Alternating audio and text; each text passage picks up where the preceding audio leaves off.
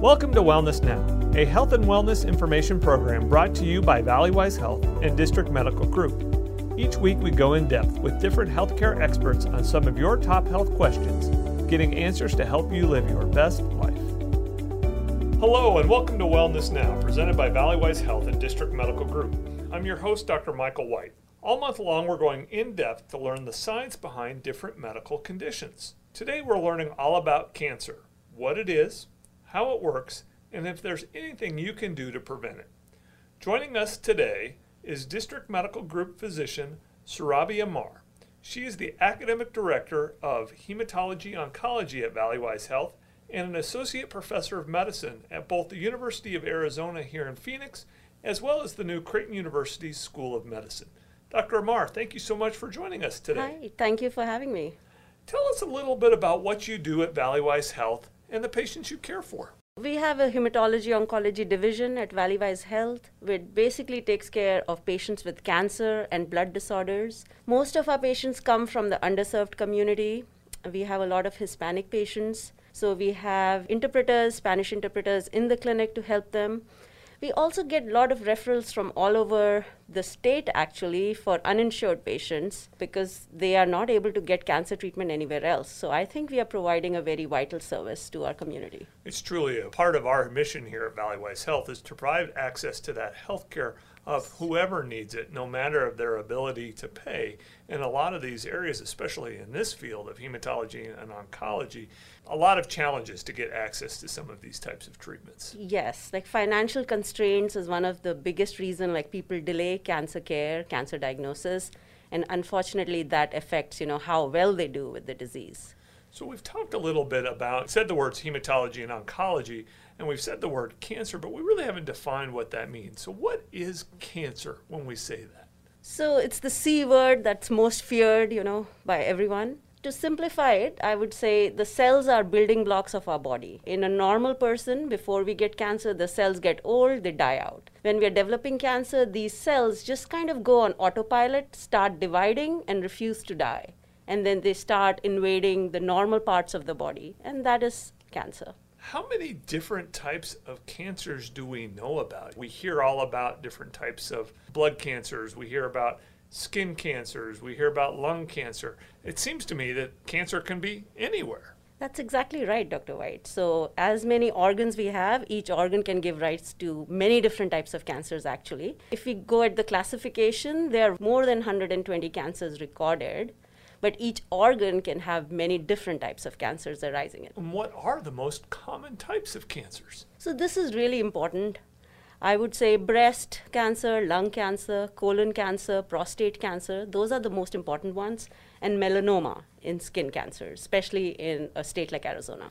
Yeah, certainly we talk a lot about us being in an area where we see the sun a lot, and especially with a lot of UV light around it. And certainly we see a lot of skin cancer in our practices here around it because of that. And people tend to move to Arizona that want to spend time outside. So we're certainly at risk for that. Yes, and it's one of the most preventable cancers. So if we put on sunscreen, sun protection, long sleeves, hat, please don't use tanning beds.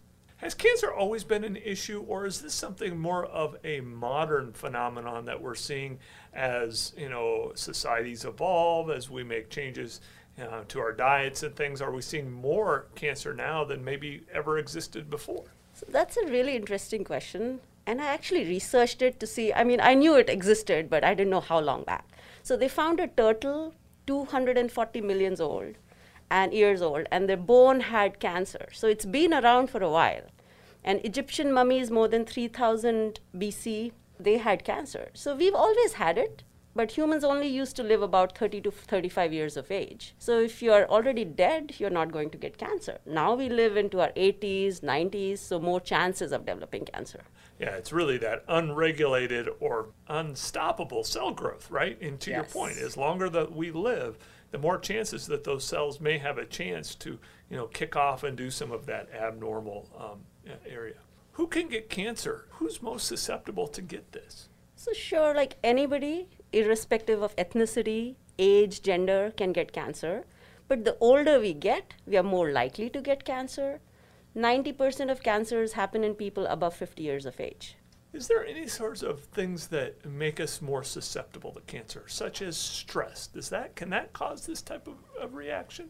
Sure. So that's like so common these days, especially with the pandemic going on. Everybody's stressed out. So there are two different types of stress mainly. Acute stress, which lasts for a little bit of time, right? Like you're caught in traffic, you got delayed to work, you're like really stressed out. Usually that doesn't have any long-term side effects. Chronic stress can actually affect how our body responds to things, Something like we're dealing with the pandemic for more than 1 year now, that is going to cause chronic stress. And yes, that can increase our susceptibility to cancer because the body's natural mechanisms to fight cancer, they are struggling. If you're just tuning in, we're talking all about the fascinating science behind cancer. Valleywise Health offers exceptional health care at over a dozen locations across Maricopa County. If you need any medical care or have questions for one of our clinicians, visit valleywisehealth.org to get started.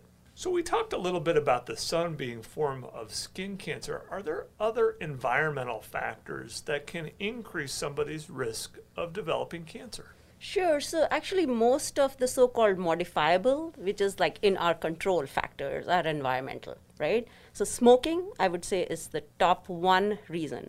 And obesity is actually catching up really fast. So 18% of people in the US who get cancer, it's somehow related to either their diet or their lack of activity or increased body weight. So certainly all of those things that we talk about routinely on this program is, about living your healthiest life. And certainly as a heart doctor, I advocate never to smoke around that, but certainly in this space as well, another reason for, tobacco and smoking cessation here as well as staying active from there. We know that these environmental factors may be part of it as well, but what are there genetic risk factors? Are there possibilities around this because of your heritage? Sure. So there are two factors here. One is about 3 to 10% of cancers run in families. So, people, your parents or aunts, uncles, somebody had cancer. There are just a lot of cancers running in your family. So you might have inherited something that some of those can be detected by modern tests, some of those cannot be. So you've inherited something that predisposes you to cancer. So there's really nothing you can do to fix that problem.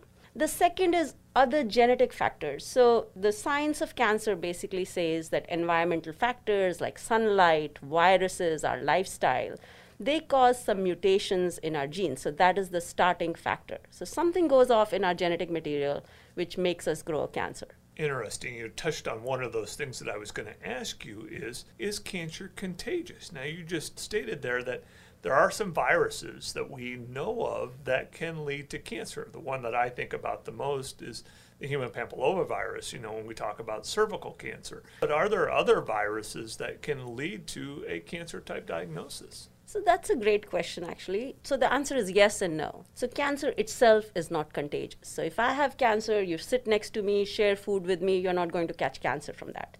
The only way you can directly catch cancer for another person is through an organ transplant. So if you got an organ transplant from me and I had cancer, then there's potential that you can get it. That's why most transplant programs don't take organs from people who have had cancers. And if I go to donate blood, if I've had a blood cancer, I'm not allowed to donate blood. If I've had any other kind of cancer, I need to be so-called cancer-free for 1 year before I can give blood. So the chances that you can catch it from somebody are very low. But to answer the second part of your question, a lot of viruses can prime the body to get cancer. These include HIV virus, hepatitis C virus, hepatitis B virus, and most importantly, the human papilloma virus. So you can catch these viruses from other people, and that may lead to you getting a cancer. Out of these, the HPV or human papilloma virus is the only one we have a vaccine against. So here's my unashamed plug for HPV vaccination. Everybody, boy, girl, from the age of 11 onwards to age 26 should get vaccinated. And it has almost like more than 90 to 100% protection. You're unlikely to get the high-risk form of HPV, which can give you cancer if you get vaccinated, and it's quite safe. Certainly, we learn more and more, especially over the last year through the COVID-19 pandemic as we're coming around this, the importance of vaccine and vaccine against virus. And I think you're absolutely right. It's been just hugely beneficial. We have seen the rates of cervical cancer just markedly diminished back from when you and I started practice. Prevalence used to be significantly higher. And having this effective, almost preventative therapy around it has just been, it's truly been a game changer in this space. Correct. When we talk about cancer, we talk a lot about treatment, and we'll talk a little bit more as we go through this. But can cancer be cured? Can you ever say that cancer is truly cured? So that's kind of a difficult question to answer. So the real answer is right now, no. By cure, we mean there's no trace of cancer in the body and it will never come back, right? So we can get to a point where from the tests available, we can't find any trace of cancer. So that is what's called remission. So at that point, we hope that the person is cured. And at 5 years, if you're still in remission, a lot of doctors will say, yes, you're cured. But does that mean that the cancer can be guaranteed 100% it will not come back? The answer to that is no. So once you have had cancer, you'll always have that risk that it can come back. But usually the longer you're cancer-free, the chances go down. When we talk about cancer, we talk about the different cancer diagnoses, since we've said there are so many of them, of over the 120 that you were telling us about earlier around it. How do we define how extensive the cancer is? You hear a lot of people as they're describing and communicating with their loved ones about various stages of cancer. Kind of help me and help us learn about what some of those stages are and what they mean. So most cancers have 4 stages, stage 1 to 4. Higher the number, more advanced the cancer. That means it's spread to more areas. Let's talk about breast cancer. So if you just have the cancer in the breast, that would be 1. 2 and 3 is when it's spreading to local areas, like it's stuck to your chest, or it's gone to the lymph nodes in your underarm. That would make it stage 2 or 3. 4 is when it goes to other parts of the body, like, liver, brain, just spreads to other areas. Dr. Surabhi Amar is going in depth with us all about things cancer. You can make a virtual or in-person appointment with a district medical group provider at Valleywise Health by calling 833-855-9973 Monday through Friday from 7:30 a.m. to 5 p.m. or by visiting valleywisehealth.org and clicking the Book Appointment button. So we talked about the stages there a little bit. How are we able as clinicians to begin to treat these various stages of cancer? Sure. So the good news is we have many, many more treatments than we had even like 5-10 years ago, right? So that's the good news for patients. The survival from cancer has actually improved like almost 30% if we go back to the 1970s and compare it to now. And it's improving by about 2% every year. So all that is good news. But it does make the field quite complicated. So I'll just go over the basic categories of treatment. The top one that everybody probably knows about is surgery, right? So if it's just in one spot or, so they can cut it out. A lot of the early cancers are treated with surgery. The second most common thing is chemotherapy. So those are either pills or infusions that are given into the body, and they kind of try and kill the cancer cells off. So this can be given either to reduce the size of the cancer so that the surgeon can cut it out more easily, or to just keep the cancer under control for as long as we can.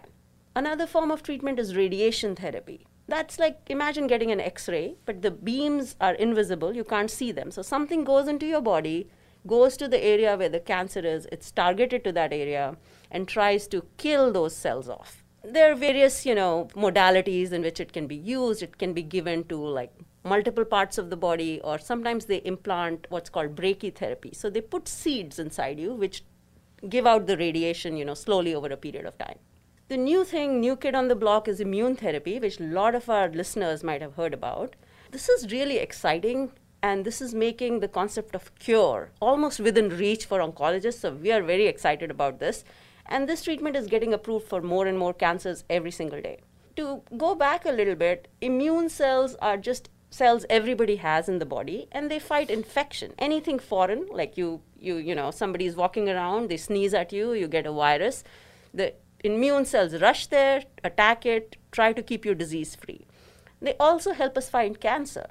So when they see cancer cells, sometimes they're able to recognize them and kill them off. But the cancer cells are very savvy. So they can sort of fool the immune cells into thinking that they're normal cells. So the immune treatments make the immune cells smarter. So now they can see, hey, that's a cancer cell. I need to chew that up and spit it out. So we just rev up our immune system to attack the cancer cells. And that's certainly a much more added benefit than some of these other modalities that you were talking about that can certainly have more adverse effects, more side effects of that. You know, when we talk about chemotherapy, we can certainly see sometimes the devastation that not only the cancer may have on an individual, but just the treatment itself. Using the immune system to do that, your own body's, functioning, defense system to help fight these cancers is, to your point, truly a breakthrough and revolutionizing the field. Yes, actually the Nobel Prize, I think it's either for medicine or chemistry, went to the people who discovered this treatment, like last year or year before last. So everybody recognizes this as the major breakthrough it is. What are some of the things that patients may decide, needs to be evaluated by a hematologist and oncologist because they're concerned that they may have a cancer diagnosis? What should prompt somebody to come see a physician such as yourself? So I would say, the common signs and symptoms of cancer could be something as simple as, weight loss that is not explained. So that would be a common thing. Any pain or lump anywhere that's just not going away. Right? Any unexplained pain. So if you tweaked your back moving furniture, but 3 months later, it's just not going away, I wouldn't say rush to the cancer doctor, but I would say get your primary care to make sure nothing else is going on. Other things would be any specific, like the common thing with lung cancer, as it's a very common cancer, I would say if you have a cough, if you're coughing up blood, right? If you have chest pain, which is not going away, anything that's nagging and not going away, I would say needs an evaluation. Yeah, I think certainly that we know, as we've talked about, since it can affect so many different parts of the body, having that trusting relationship with a healthcare provider that can help you work through these symptoms to really decide what other things may be necessary in order to evaluate this. We've talked a lot about different types of cancer, and certainly we talked about cervical cancer earlier. Are there screening things as we get older, since we know that, again, cancer increases in prevalence and our chances get worse as we get older? Are there things that we should be doing in partnership with our primary care provider in order to help identify cancer earlier? To your point, better if we can define it earlier. Are there certain screening tests that we should be doing to help us decrease the chance we're going to have severe disease in the future? So you caught my thought wave because I was just going to jump to that, and then here we are. So I would say finding cancer early or finding it in a pre-cancerous stage. What that basically means is it hasn't become cancer yet, but it's not really normal. So if you take it out, you'll never get cancer because it's got the abnormal part has been removed. So we have screening tests for a few cancers now. I would say cervical cancer, which is screened with the Pap smear. So please see your primary care. All sexually active women should get a Pap smear. The guidelines keep changing as to what age. Usually it's whenever you become sexually active, that's when they start doing the Pap smear. They can do it every 1 to 3 years depending on your risk factors, depending on whether you have HPV or not. Mammograms, very important. Breast cancer is the most common cancer in women. Most women over 40 are at more risk. So different authorities give different guidelines. And if you have a strong family history, for example, you might need to get started screening like sooner. But usually at 40 years of age, every 1 to 2 years, you need to get a mammogram. Please see your primary care for that. And I want to make a point here that because of the pandemic, a lot of women delayed their mammograms, and we are seeing a lot of advanced cancers this year. So please get your mammograms. The third most important screening tool that we have is colonoscopy. So colon cancer is the third most common cancer in the United States. And it's really actually preventable because it first forms a polyp, which is like a nodule in the colon, and that can take 5 to 10 years to actually change into a cancer. So if you catch it then and remove it, the cancer will never happen. So this screening is usually recommended at age 50 and above, but now they're trying to change it to 45. It really just continues to demonstrate all of the things that we continue to learn about cancer and cancer care in each of these recommendations. As you said, it's ever changing, and that's why it's so important to have that provider relationship so that you can be up on what some of these tools are and some of these screening things. Today we're talking with Dr. Surabhi Amar about all things around cancer and those areas that we can do to help prevent that. We've talked a little bit about some of these things around cancer and cancer care. Is there anything in our families that we should do if we're diagnosed with cancer to inform our children or their children around some of these diseases? And again, things that may help decrease their risk of having problems in the future. That's a great question, Dr. White. So like we discussed before, about 3 to 10% cancers can run in families. This is a conversation with your primary care and your cancer doctor. If they feel that you might have something that might be running in your family, they can send you for genetic counseling. Recommendations are increasing more and more for like almost everybody who gets cancer to get genetic counseling, right? So then they'll test you if you have a specific thing that you might be carrying, which could be present in your family, then your siblings, parents, children, they need to get tested or they need to discuss the results with their primary care doctor. Yeah, I think it's important to have that informed discussion because, again, these can be somewhat, challenging diagnoses, not only for an individual, but their implications on their families as well, especially for these genetic type of cancers. Since it is such a complicated diagnosis, are there other healthcare professionals you involve as part of the team and the treatment team that may be helpful in helping an individual go through the treatment if they're diagnosed with cancer? So definitely, Dr. White, it takes a village to treat cancer, basically. So I'm the medical oncologist, so if something like chemotherapy, immunotherapy, and the overall planning and care of the patient would be with somebody like me.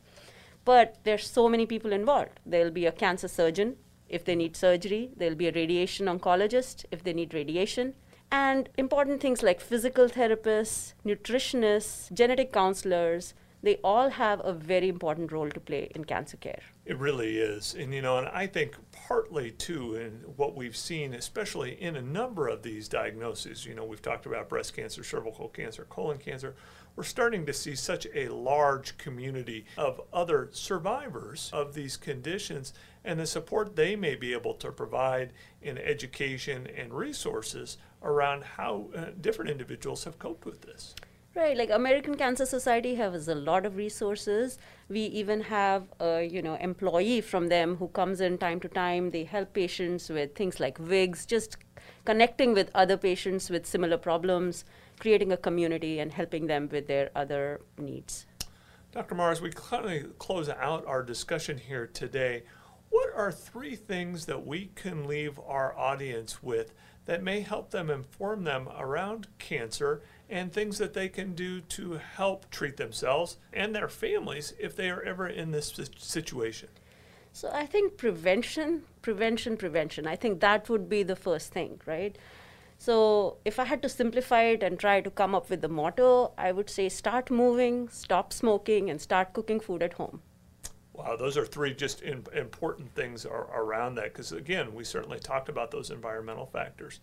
Again, how about any of those screening tests that we should be doing? Right. So again, the screening tests like pap smears, mammograms, colonoscopies, please be in touch with your primary care providers.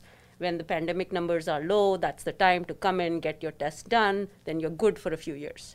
Absolutely. Again, that trusting relationship with your provider around that and things. And I think, always, anytime that we can stay active and very physically active is going to help us, be able to decrease our chances that we would get, any of these types And then of cancers. decreasing alcohol intake, I think it's a very unpopular notion, but that's another biggie. Absolutely. Again, as we've talked a lot about cancer being an uncontrolled part of our cells in our body, anything that we do that may injure our body through tobacco, through alcohol, through, any sort of other illicit substances really just increases the risk that one of our cells just may take off and cause us a problem. Right. And since there's so many variables, we have few things we can control. So, healthy food, activity level, those are the things, healthy lifestyle, those are the things that are under our control. Absolutely. Dr. Amar, thank you so much for your time today. If you missed any part of the show or want to hear something again, you can access all of our podcasts and information at valleywisehealth.org/bewell. Dr. Amar, thank you again. Thank you so much, Dr. White. It was a pleasure to be here. Everyone have a wonderful week, and we'll talk to you again soon. We hope you enjoyed listening to Wellness Now, brought to you by Valleywise Health and District Medical Group. If you're looking for more information about what you heard today, visit us online at valleywisehealth.org/bewell. There you'll find blogs, podcasts, and information about the healthcare providers you heard on the show. You can even book an appointment at a Valleywise Community Health Center near you. That's valleywisehealth.org/bewell. Thanks for listening, and we hope you'll tune in again soon.